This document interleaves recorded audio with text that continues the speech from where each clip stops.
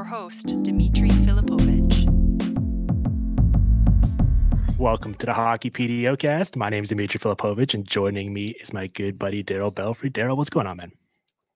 I'm ready to go again. I cannot wait to get started on this one.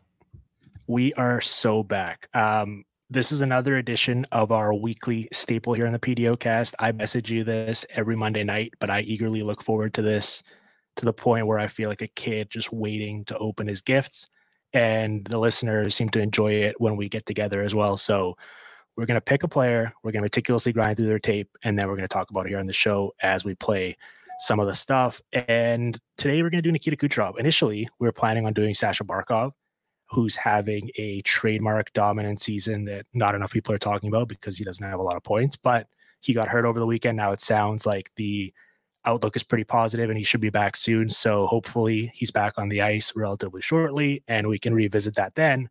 But in the meantime, we're going to stick in the same state and we're going to go to their rival, the Tampa Bay Lightning, and we're going to talk about Nikita Kucherov. And Daryl, truthfully, like when you and I got together, I think it was a week or two before the season started, and we started kicking around the idea of doing this type of show and this concept. I think Kucherov was one of the first names we floated out there as a player we wanted to study because there's so many intricacies and details to his game that are flashy, and you certainly notice them upon initial viewing, but it feels like with more reps of just watching his tape, you come to gain an even additional layer of appreciation for just how special this guy is. Yeah, this guy to me is like when you talk about the upper echelon, top 3, top 5 guys with skill in the NHL, that's where this guy is. Like I think he has like the easiest skill in the league. A lot of the skill that he utilizes is effortless from his perspective in the way in which he executes it. And there's so much fluidity in the way in which he moves his body and the way his mind works in concert with the way his body works. That is all one part. But the other piece that I think is even more riveting is just you can tell that this guy didn't just wake up one day and this is the skill set that he has. This is a guy who is a meticulous technician.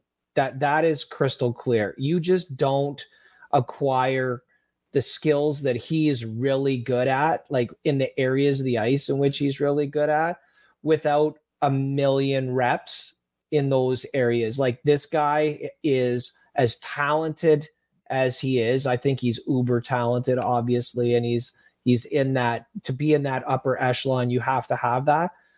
But if there was ever a guy who really obviously took a very hard look at some areas of the ice that he wanted to become dominant in and just put the time and the reps and really built his skill in those areas, that's this guy. And that's why I think he's fantastic to study, because I think a lot of what he has built in some areas of the ice are acquired. And that's what's really intriguing to me. Where some other guys, it's like, you know what, like you have to already be bringing like a ridiculous amount of skill to the table to even start talking at that level. Where this guy, you're like, you know what, like a lot of this stuff, like you could build. No, you certainly can. And that's kind of what I was alluding to with there's the flash. And then when you watch even more, there's just so much brilliance and layers beneath that. And you need that additional watch. You know, I was terrified. I mentioned the Barkov injury and how that kind of threw a wrench in our plans. He got hurt, Kucherov did, against the Bruins on Monday night and left the game in the second period. And I was messaging you in a panic, like, oh my God, we've put the hex on this guy as well. And then he comes back in the third period and pretty much in that third period shows you exactly why we picked him today as a subject. His dominance and ability to assert himself on a game. I think he created probably 4 or 5 grade A scoring chances in that third period, and then eventually ties the game in a play where he's probably the only player or one of the only players in the league that would even put himself in that situation, right? Where he's working against the clock is ticking down. It's his enemy, not his friend. And he works his way down into the corner, where you'd think, okay, he's in a pretty tricky position here. He doesn't have a lot of outlets. And then he puts a little sauce on a backhand pass through multiple sticks and puts it on a silver platter for Stamkos to one-time it into the net to beat the buzzer, and that sends it to overtime. They wind up winning. And that was that type of sublime pass, the skill, but also what he did to set the foundation for that is why we're doing him here today. So I don't know. This is probably, as I was telling you before we started recording, this is probably the most notes I've had on a player we've done so far. So I'm scrambled. I'm all over the place. I'll let you pick where you want to start with them and how we want to dive into this episode. I think the most, like, there's, as you say, like, there's a laundry list that's as long as your arm of different topics that you could work with this guy and talk all day on it. For me, I think one of the most fascinating spots is the wall play. And his wall play, I think, it's beyond absurd, the stuff that he does. And this is one of those skills and areas of the ice that I think he just took it upon himself at some point and said, I'm going to become elite here. And I think he put hours and hours and hours and millions of reps into perfecting this area, because this is one of those areas where you just don't wake up one day and your skill set just lends yourself to the wall. There's a lot of guys with great hands. There's a lot of guys who have unbelievable understanding of where they should be in space. And then this guy is like 3 levels above that. So when I look at him and I see his wall play, what really jumps out at me is the number of pucks that he can play on a first touch anywhere on the rink. From the puck is rimming around the boards hard. Like, envision like a Stamkos one-timer that misses the net to the far side. It hits the boards in the corner and it's hot coming up the wall. This guy can just turn with the puck as it's coming along and effortlessly, one touch, just put it right into point in the man in the middle. He can go all the way back across dot to dot to Stamkos. He can use if seemingly any area of the ice himself. I think that the ability to, like, players have a hard enough time, like, just deadening the puck to make the next play. Like, it's a puck coming around the wall is a lot of times it's like 3 touches. There's one touch to kind of like deaden it. There's another touch to kind of get it to you to a place where you can do something with it, like perhaps to your forehand, or get it a little bit off the wall. And then there's a play there's the next play that you're going to make. This guy does it all in one touch. He knows where he's going next, and he's able to use his like, to me, his footwork between and the spacing between him and the wall, his ability to gauge the speed and the weight of the puck, and then his ability to use the proper side of the stick that he needs to use to then put it right where he wants to go. All the pre-checks and shoulder checks, the millions of hours that you would, or the millions of reps in all those hours of being able to just take different pucks and handle different pucks, and then just be able to build your library of reads and levels of understanding and automated movements. Like, I think it's a really fantastic study, because I've done a lot of work with players on the wall, and I know how hard it is to get players to become really good on the wall. And so to see this guy operating at that level, it's just amazing to watch. Yeah, his ability to dictate the game from that right wall is perfection. And I'm glad you started there. And let's talk about kind of his impact on the power play and how everything runs through him, right? They're third in efficiency this year as a team. They were second last year behind that historically great Oilers man advantage. And Fluto Shinzawa had a really interesting piece on The Athletic last week, I believe, where it was kind of this look at how power play formation has been changing and what's working and what isn't, and how teams are adjusting, right? And so the summary of it essentially is the point shot has already been phased out, right? Especially on the power play, because we know it's probably not the most efficient look you're going to get, and the other team is going to be happy when you take it. So you don't want to settle for that. Now, the second thing that's starting to be phased out is that point shot pass to the one-timer at the circle, because there's not enough lateral movement on it. So generally, the opposing goalies are getting so good now that they can get across, get set, and they're going to eat that up. And so that doesn't really work. Now, a lot of teams in the past couple of years have noticed that and adjusted by trying to work that circle to circle cross seam pass for the one timer, which is great and is the most efficient shot you can get. The issue is that now opposing penalty kills are doing a lot of scouting. They're becoming very sophisticated themselves. A lot of teams are running much more aggressive penalty kills, and they're essentially hoping you're going to do that. They're sitting on that pass. As soon as you try to force feed it, they're going to jump it and they're going to go the other way and probably get a rush chance themselves. And so how do you kind of counteract that? What do you do? It's this cat and mouse game where everyone knows the opposing penalty kill power play wants to set up that cross seam pass and the other team knows it. And how do you open that lane to make it happen? And that's where Kucherov comes in here, because he really is the master key that unlocks everything, right? There's no necessarily way that you can game plan for him or kind of scout him or play the percentages, because from the same motion, there's no tell for what he's going to do next, right? Like, he disguises his intentions so well that he's standing at that right circle or along the right wall.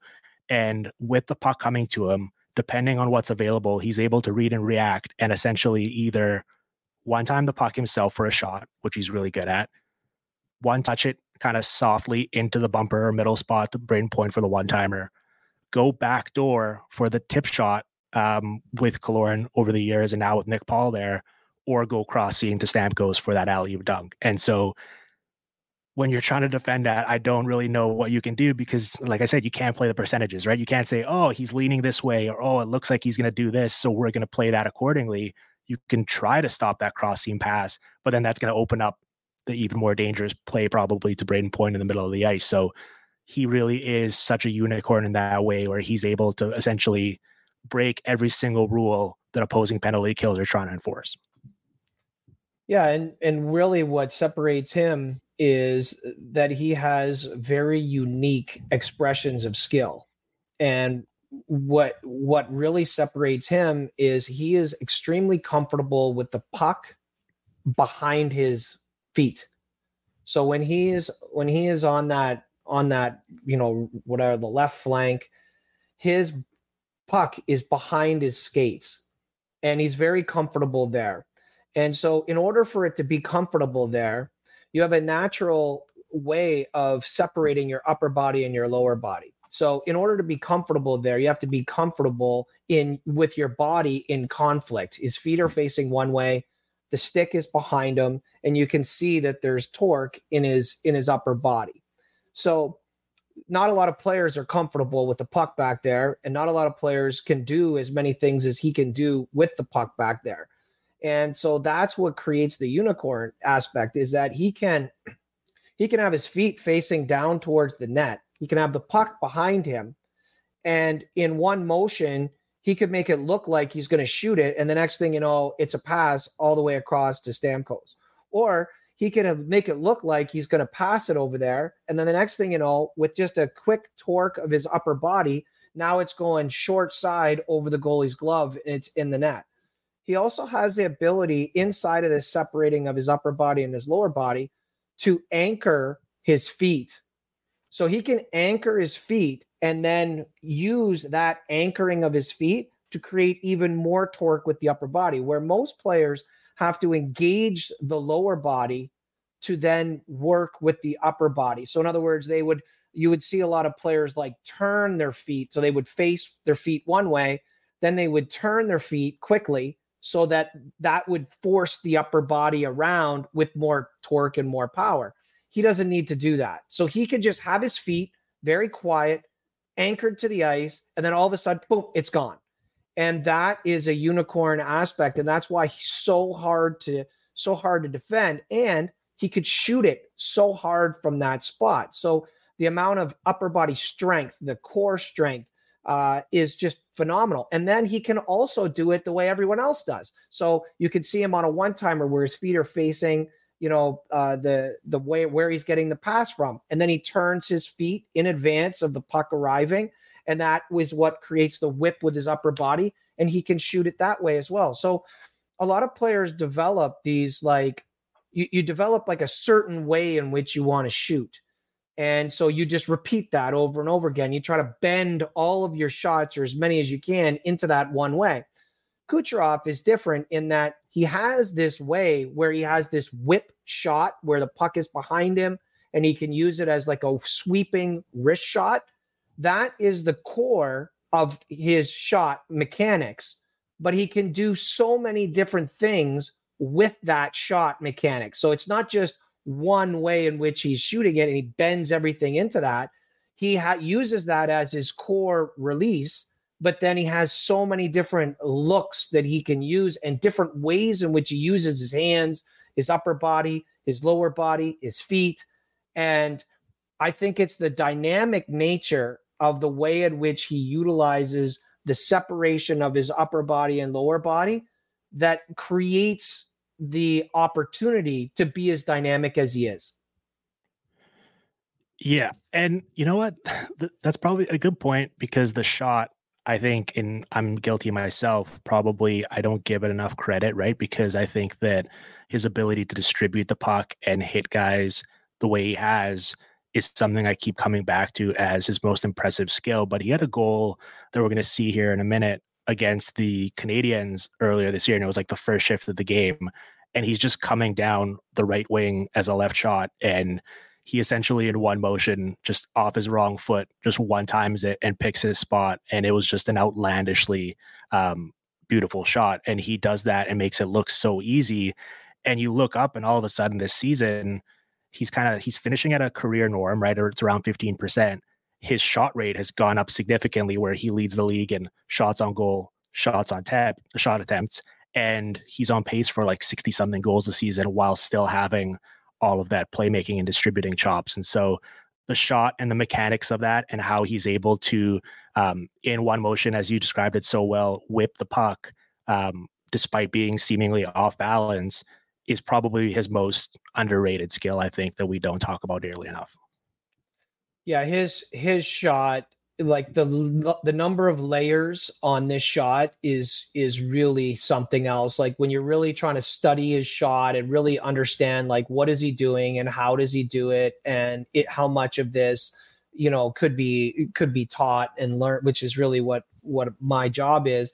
The number of layers are just ridiculous, and what it is that he's capable of doing. And what I love about it is, it's like I said, it's rooted in that one shot release, the whip shot, and he can do that off the catch. And so one of the also really interesting parts about Kucherov is how soft his one-time passes are, and he shoots it one time is one thing, but when we think of like a one-touch pass, a lot of times that is like a bump. So you're like, the pass is coming to you and you're like bumping it. And there's like a little play in there. You still have to have a lot of control. And you probably need a pretty good pass to be able to do that.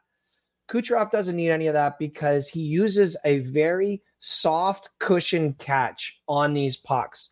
And so when it comes to him, he like cushions it slightly, like maybe 4 to 6 inches of cushion. And then he manipulates it from there. So he can pass it. He can change his mind, which oftentimes he will. You'll see him catch it. It looks like he's going to pass. It looks like the pass motion is happening 3/4 of the way through the next motion, but the puck is so on his stick. He's under control the whole time. And then all of a sudden he's releasing it to the net.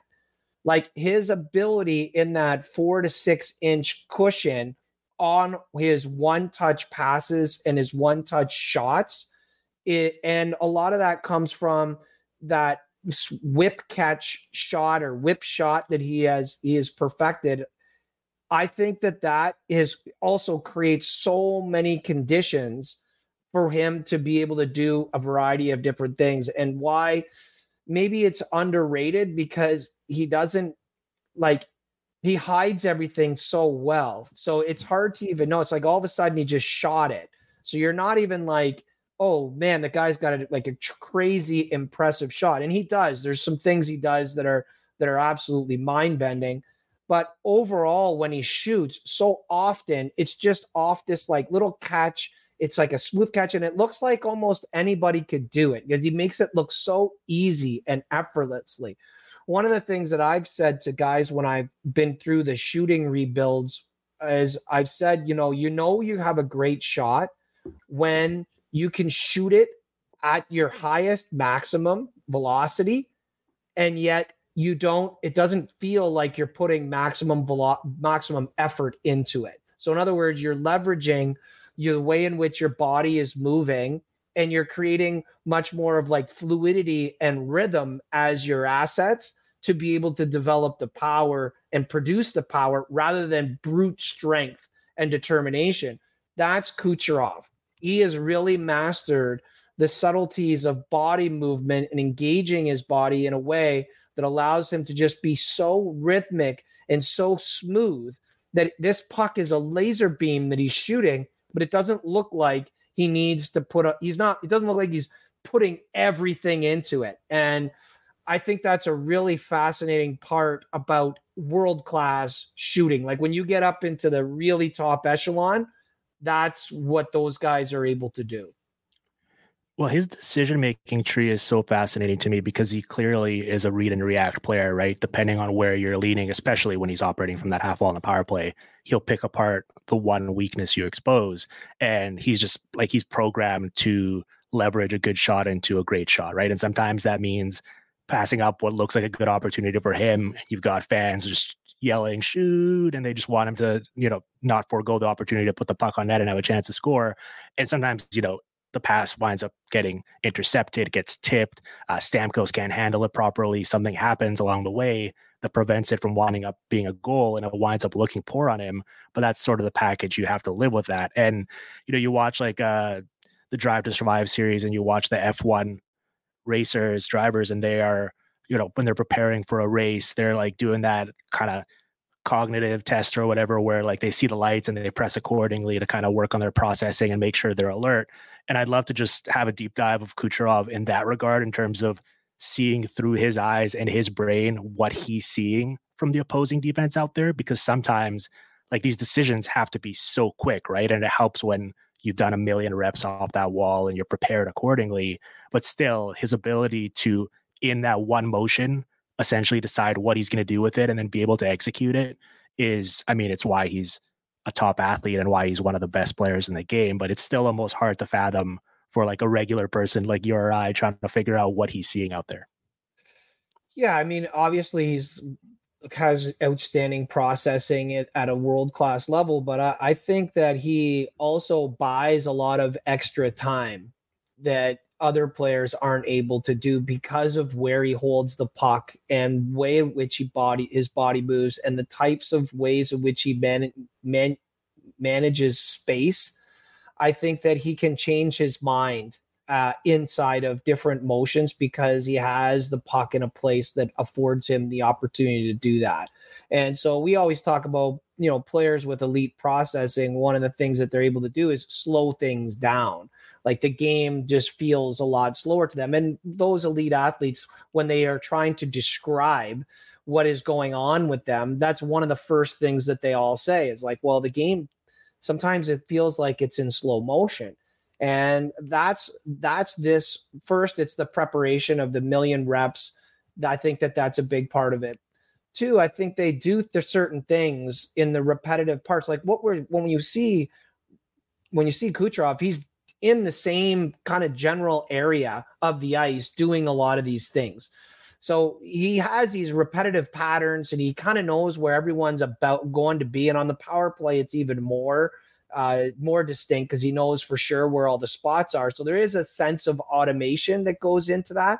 And then it's just deciding, a defenseman flipping his stick at the last second, which opens up a pass on the other side of his body that wasn't there before. And now in the middle of the shot motion, all of a sudden he's able to make that pass. There's a combination of millions of reps, a combination of him having the puck in a specific spot in his body that affords him a little extra time, the understanding of where people are going to be and knowing what those things are, and then certain visual cues that he's looking for that impact his decision making, and then having the motion that affords him the time to make a different decision.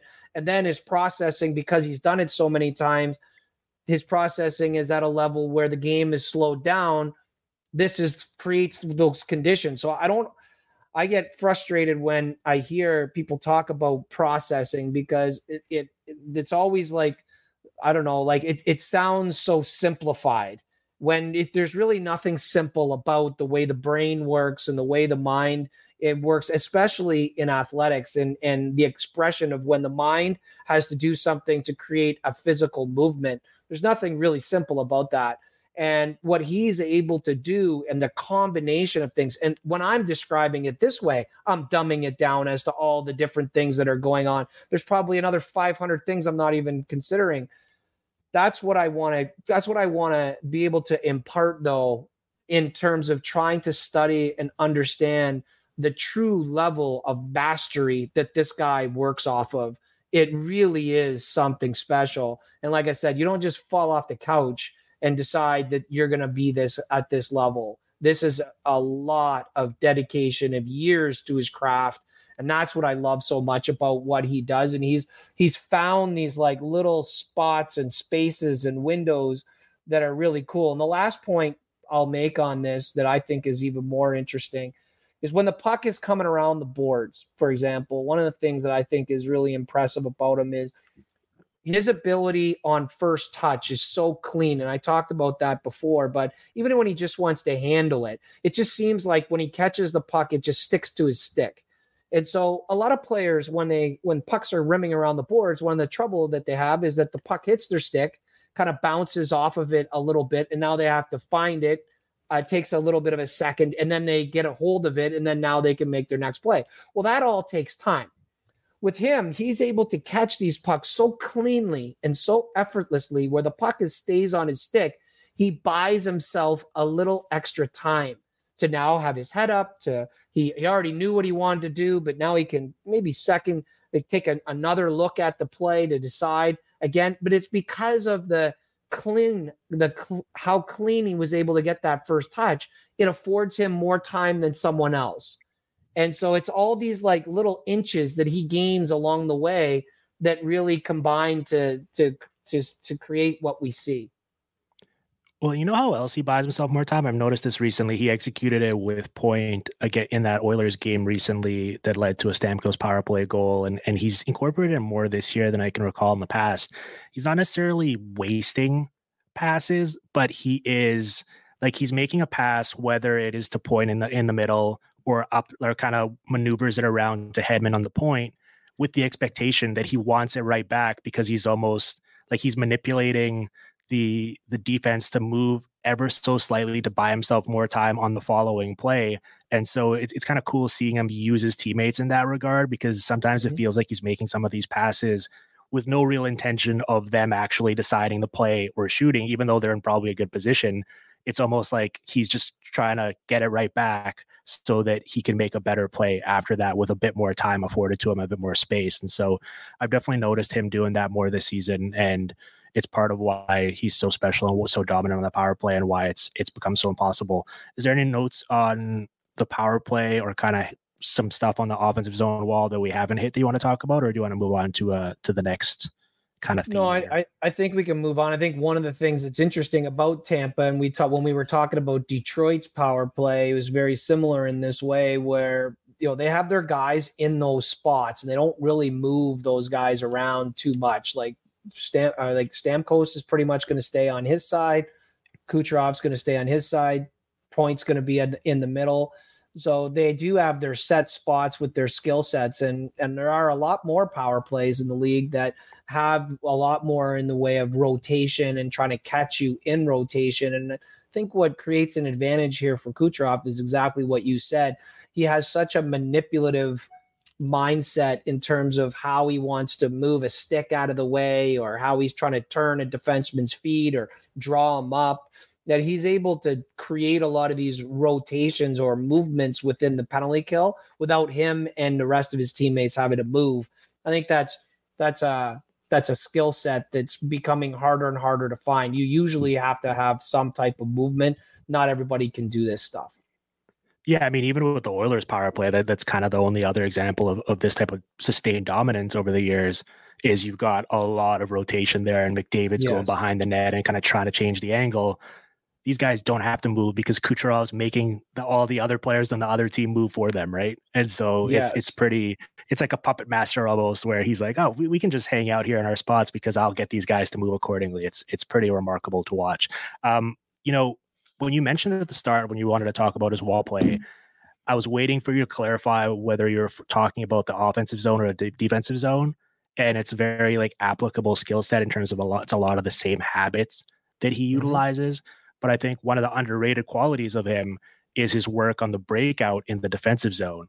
And the reason why I bring that up is because if you look at this Lightning team, Hedman is obviously a remarkable passer in terms of outletting the puck. Sergachev has some skill there as well. For the most part, though, over the years, they've had a type in terms of defenseman they like. It's generally a bigger, kind of more traditional defenseman that's good around his own net, but doesn't necessarily, the part of the limitation or trade-off is they don't have a lot of passing ability themselves, right? And so you're not going to get a ton of just crisp, clear stretch passes up the ice. The reason they can get away with it for the large part is because they have Kucherov, who's essentially plays the role of like a connector or a bridge there, right? He essentially stands along the wall in the defensive zone, and he can take any sort of rim around the wall or any sort of general area pass that their defenseman can make, and he'll settle the puck, and then he'll either, as you see here, kind of settle it down for them and get it to either Point or Hagel to utilize their speed and sprint up the ice with it, or he'll just whip around and kind of switch sides of the ice by getting it to the other wing, and then all of a sudden they've created space, they've created speed for themselves, and they can move up the ice accordingly. And so his work in terms of the breakout there, I think, is really valuable because we don't think of it as a defensive skill, or we don't think of it as a part of being good at defense, right? But in the NBA, for example, you look at like defensive rebounding, and it's valued accordingly because for it to be a successful defensive possession, you have to actually get control of the ball and get it moving the other way for it to be the end of the possession.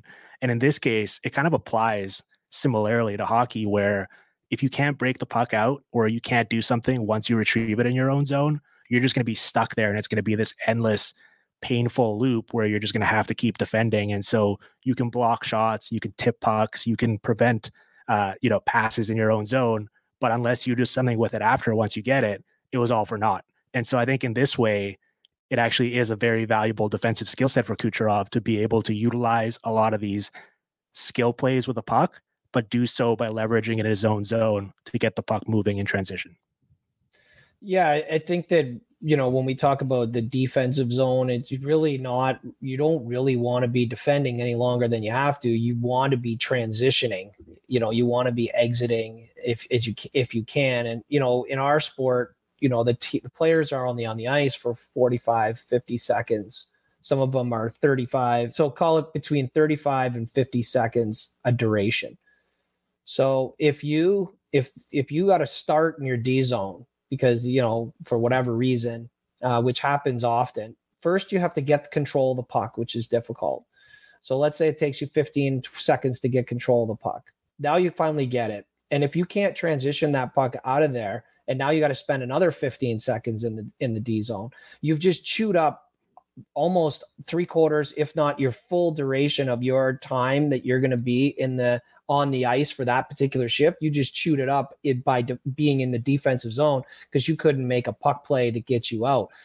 What I think a guy like Kucherov does, and he is also one of the interesting parts, is I think that players who are comfortable on their off wing in the defensive zone create a lot of very interesting exit possibilities. So if you look at, like, for example, when I look at exits, I don't track exits for just exits, and I don't track just entries. I track exit to entry. That's what I want. So an exit that doesn't lead to an entry is actually a failed exit for me under the way I look at it. So what I want is exit to entry, and that's what Kucherov can do. And guys who play on their off wing have a great advantage in this way because they tend to go back towards their own goal when they're getting it. They can beat the pinch because they take the guy down. They can use the middle of the ice because they're now on their forehand. They can use the weak side D.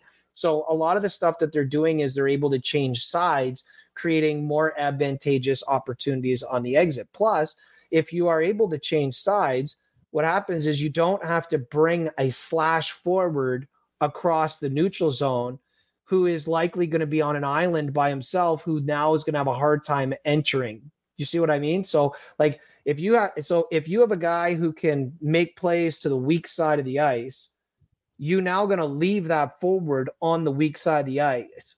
And so now you're going to have much more dynamic opportunities to be able to create more meaningful carry entries because of that capacity. And players who are really good at creating exit to entry tend to be guys who are either one of two things. They're either very good off wing in the defensive zone, and that's where they play, and then they do things from that, or they're extremely good on their backhand. And, you know, all of us grew up at a time when it was like, do not make a backhand play in the D zone ever. Well, now you just can't do that. Like, you have to be able to utilize your backhand. But a guy like Kucherov, his ability on the wall to be able to take those pucks on his off wing is interesting. But the other thing is, to your earlier point about the level of pressure that's on the D, to just all of a sudden ask them to have to problem solve and make plays to get you tape to tape all the time, it just is unreasonable.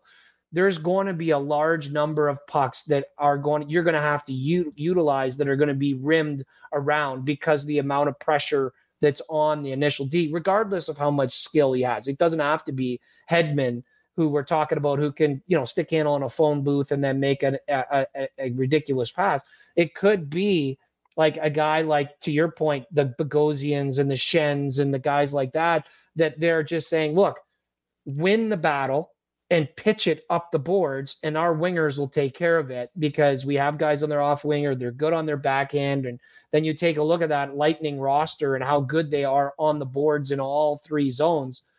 It doesn't take much to figure out why they've been good for so long. But the Kucherov impact is that off-wing side. And when you study him there and the types of plays he makes, I think that you get to that exit to entry stuff, which is, to me, where I think the game is starting to go. It's not just enough to get it out. You have to get it, because if you get it out, the other teams are so good at re-entry, you're just burning up that shift. Yeah, and that little bump play, it seems so subtle in the defensive zone on that wall, but it's something that I think a lot of, like, the Stars utilize it to perfection, right? Whether it's Pavelski or Robertson, they're able to they absorb the pressure from the pinching defenseman and they bump it so that all of a sudden a guy like Rupe Hintz, and in this case, it's generally Braden Point for Kucherov, has more space to move up the ice and use their speed attacking the middle as the center.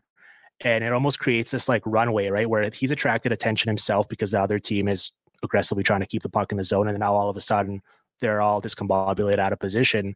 And by just that one little subtle touch, where it's oftentimes, especially if like the ticker for some of these broadcasts is on the bottom of the screen, you almost can't even see Kucherov do it, right? The puck just kind of disappears for a second. And then all of a sudden Braden Point is moving quickly up the ice in the middle of it. And you're like, what just happened? And then you go back and you watch a replay or you find a different broadcast and it's like, oh, Kucherov just had a defenseman on his hip pocket and he just bumped it to him and absorbed the pressure. And all of a sudden Braden Point is off to the races. And they utilize that so well. The Stars do it well. It's almost becoming an essential play for some of these teams and for their top lines to create additional rush opportunities off of like plays where otherwise in previous years, it probably wouldn't have led to anything. You wouldn't have had that exit to entry because a worse play, you get it out of your zone, but all of a sudden it's stuck in the neutral zone. You're having to backtrack. It doesn't work the same. No, yeah, and there are teams that don't care about exit to entry. They just want to get it out and get it in, like, you know, and live to fight another day. And there are times in a game that's what you have to do. But for the most part, like if you're trying to make a skilled entry that, you know, has a possibility of having a controlled entry that leads to a chance, which then can set up your offensive zone, because it's way harder to win a recovery in your zone off of a shot attempt than it is off of when you've been able to just push them to the wall or off of a retrieval. And the retrieval rates in the NHL are really high. It's hard to forecheck in the NHL.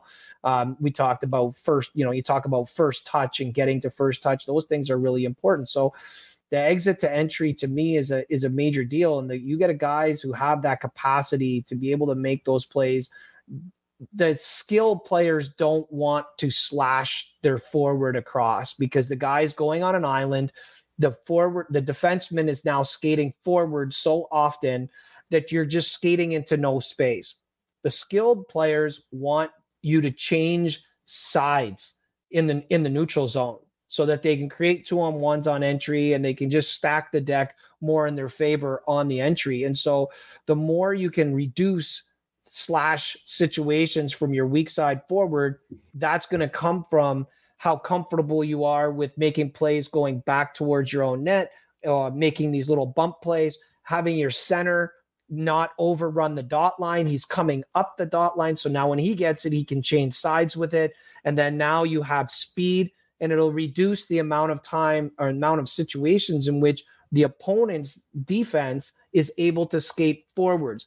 It used to be you didn't want to the defenders were all absorbing, like they would just get it and then they would absorb. And it was rare to see a defenseman skate forwards to come and get you.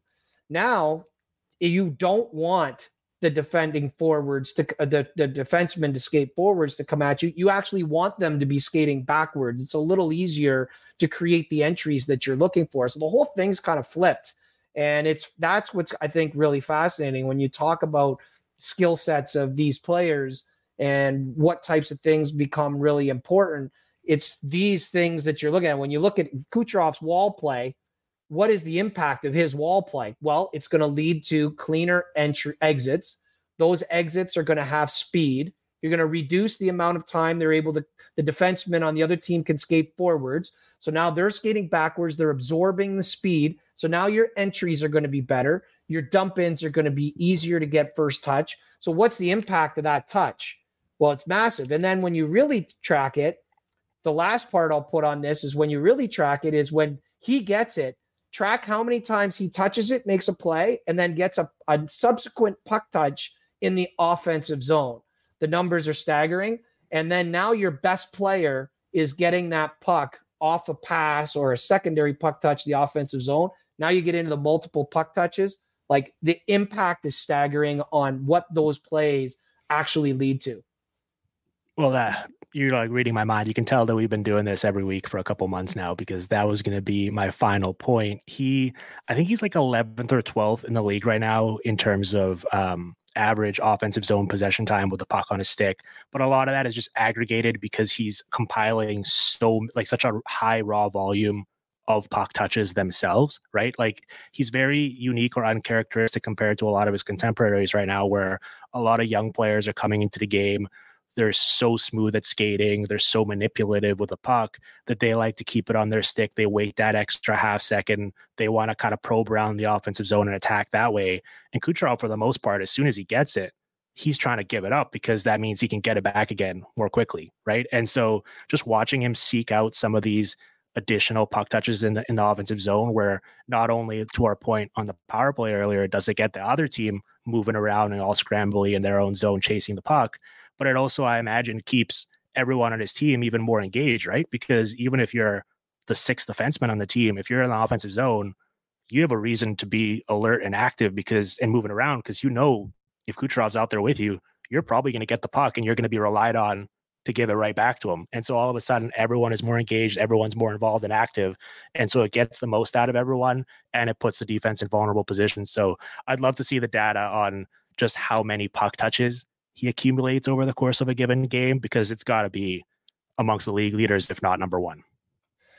Yeah, that is the most important skill when you talk about possession. And when we see on the broadcast that they'll say like, well, this player had his on stick, how much time he actually had the puck on his stick. I think that's a less relevant stat than how many times they get it in the influence. One of the interesting guys to study in this regard would be Evgeny Malkin. When Evgeny Malkin came into the league, he would average like 12 to 16 times. He would even strength. He would touch a puck. He would hold it for 4 seconds or longer when he first came in the league. He would have the puck. He was this long, big, gangly guy who could really skate and handle the puck, take people on one-on-one, but he'd have the puck for these long stretches of time. That's not the game no more. And you could see kind of in Malkin's arc as a player, it's been a process for him to start to learn to do it this way, the way that Kucherov does it. Get it, move, get it back, shot, recover the puck, contribute to puck recovery, win a wall battle, make another play, get it back again. Now you're touching the puck in a shift 5-6 times. That's more valuable than touching it twice for 8 seconds. That's the difference. And you'll see now Malkin, his game has started to really pick up over the last little while, in part because he doesn't carry it on his stick as long as he used to. And Kucherov's a fantastic study in this regard because he is really that guy. And one of the things that Kucherov does extremely well, and we just, we talked about it ad nausea, of course, was the ability to do a lot off the first touch, like one touch catch, soft catch, move it. He relocates the other guy now because he used a first touch that was so clean, so easy. He got it and he moved it so fast. The guy on the other end now has more time to handle it, just get a handle on it, to be able to get his head up, to make a better decision with it. And then it just allows you to keep the offense going. And so he allows players to become better because he gives them more time with it to be able to make decisions that he needs less time with. And it just allows you to really perpetuate the offense and keep it moving because, like I said, you have 35 to 50 seconds that realistically you're going to be on the ice for a shift. That really isn't a hell of a lot of time.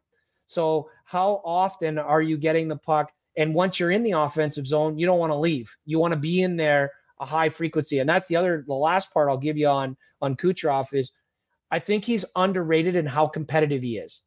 He's extremely competitive and he wins a lot of pucks back. He's very good in puck recovery and shot recovery, which also allows them to keep the puck in the offensive zone. Actually, their whole line has been very good. And one of the staple parts of what's made them so good is how competitive all three of them are in puck recovery and winning pucks and controlling pucks and being able to move it. And I do think that Kucherov is an engine in that way on that line, but you can't discount everyone's contribution in that way. No, you can't, but everything runs through him, and it's been the case for a while, but I think this year, and the reason why I wanted to do him on today's show is he's not necessarily an unproven commodity like Minchikov and Byfield, who he did recently. He's been around for a while. He's been so successful. People know it, but I think it's been a bit underreported or under-talked about this year, just how reliant they are on him now, right? Their roster's thinned out over time. It's gotten older. Vasilevsky's been out for the first 20 games. Their margin for error has shrunk so much. They need to score more than ever. And I think John Cooper acknowledges that because you look at his usage and he's playing about a minute and a half per game more than he ever has.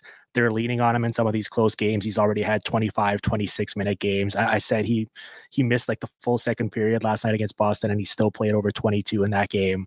And he's been up to the task in terms of carrying them so far. It's been really fun to watch. And I think a lot of the stuff he does is so unique to his game, but also transferable for other young players to learn from and study and kind of incorporate into their own games. Daryl, I'll let you go here because we could probably go for another hour on Kucherov, but we're out of time today. I'll let you quickly let the listeners know where they can check you out and talk a little bit about if you enjoy this, I think you're going to enjoy Daryl's bite-sized videos that he posts on his own feed. Yeah, I think the new thing I wanted to talk about in this time for this one was we're going to be doing our third annual coaches workshop in Florida in June. And for those of you who might love this type of discussion and going through video, you were there, Dimitri, last year, the year before. It is quite an interesting way in which we do it down there. And then we'll also have kids camps getting announced this week as well and all of it you can find on our website, belfryhockey.com. Yep. I was there 2 years ago now, and it was genuinely a great time. Learned a lot from you, got to hang out with some really cool hockey people as well. So I definitely recommend checking that out if you're able to get there. Okay. That's going to be it for us today, Daryl. We'll be back with another Muse next week. Hopefully it'll be Barkov, because I am dying to break his tape down with you. If you've been enjoying these shows that Daryl and I are doing every week, but you're not checking them out on YouTube yet for some reason, I honestly think you're missing out. We're posting them all on there so you can watch along with us and actually see the stuff we're describing. Hopefully our words are enough to kind of paint the picture for you. But if you're a visual learner like myself, I think actually seeing the examples we're citing helps and goes a long way. And honestly, in my humble opinion, I really don't think there's anything quite like it elsewhere in the hockey space. I'm super proud of the content we're putting out there, and it would mean a lot if you go and like, subscribe, comment, etc. to help us out with that. I'd also recommend joining the PDOcast Discord community, where we're up over 150 deep now and growing by the day. There's some fun chats and observations in there every night, and we're using it to solicit future mailbag questions as well for the Friday shows. So if you want to get involved with that, just follow the link in the show notes and hop in there. Otherwise, thank you for listening for us today, and we'll be back with plenty more of the Hockey PDOcast streaming on the Sportsnet Radio Network.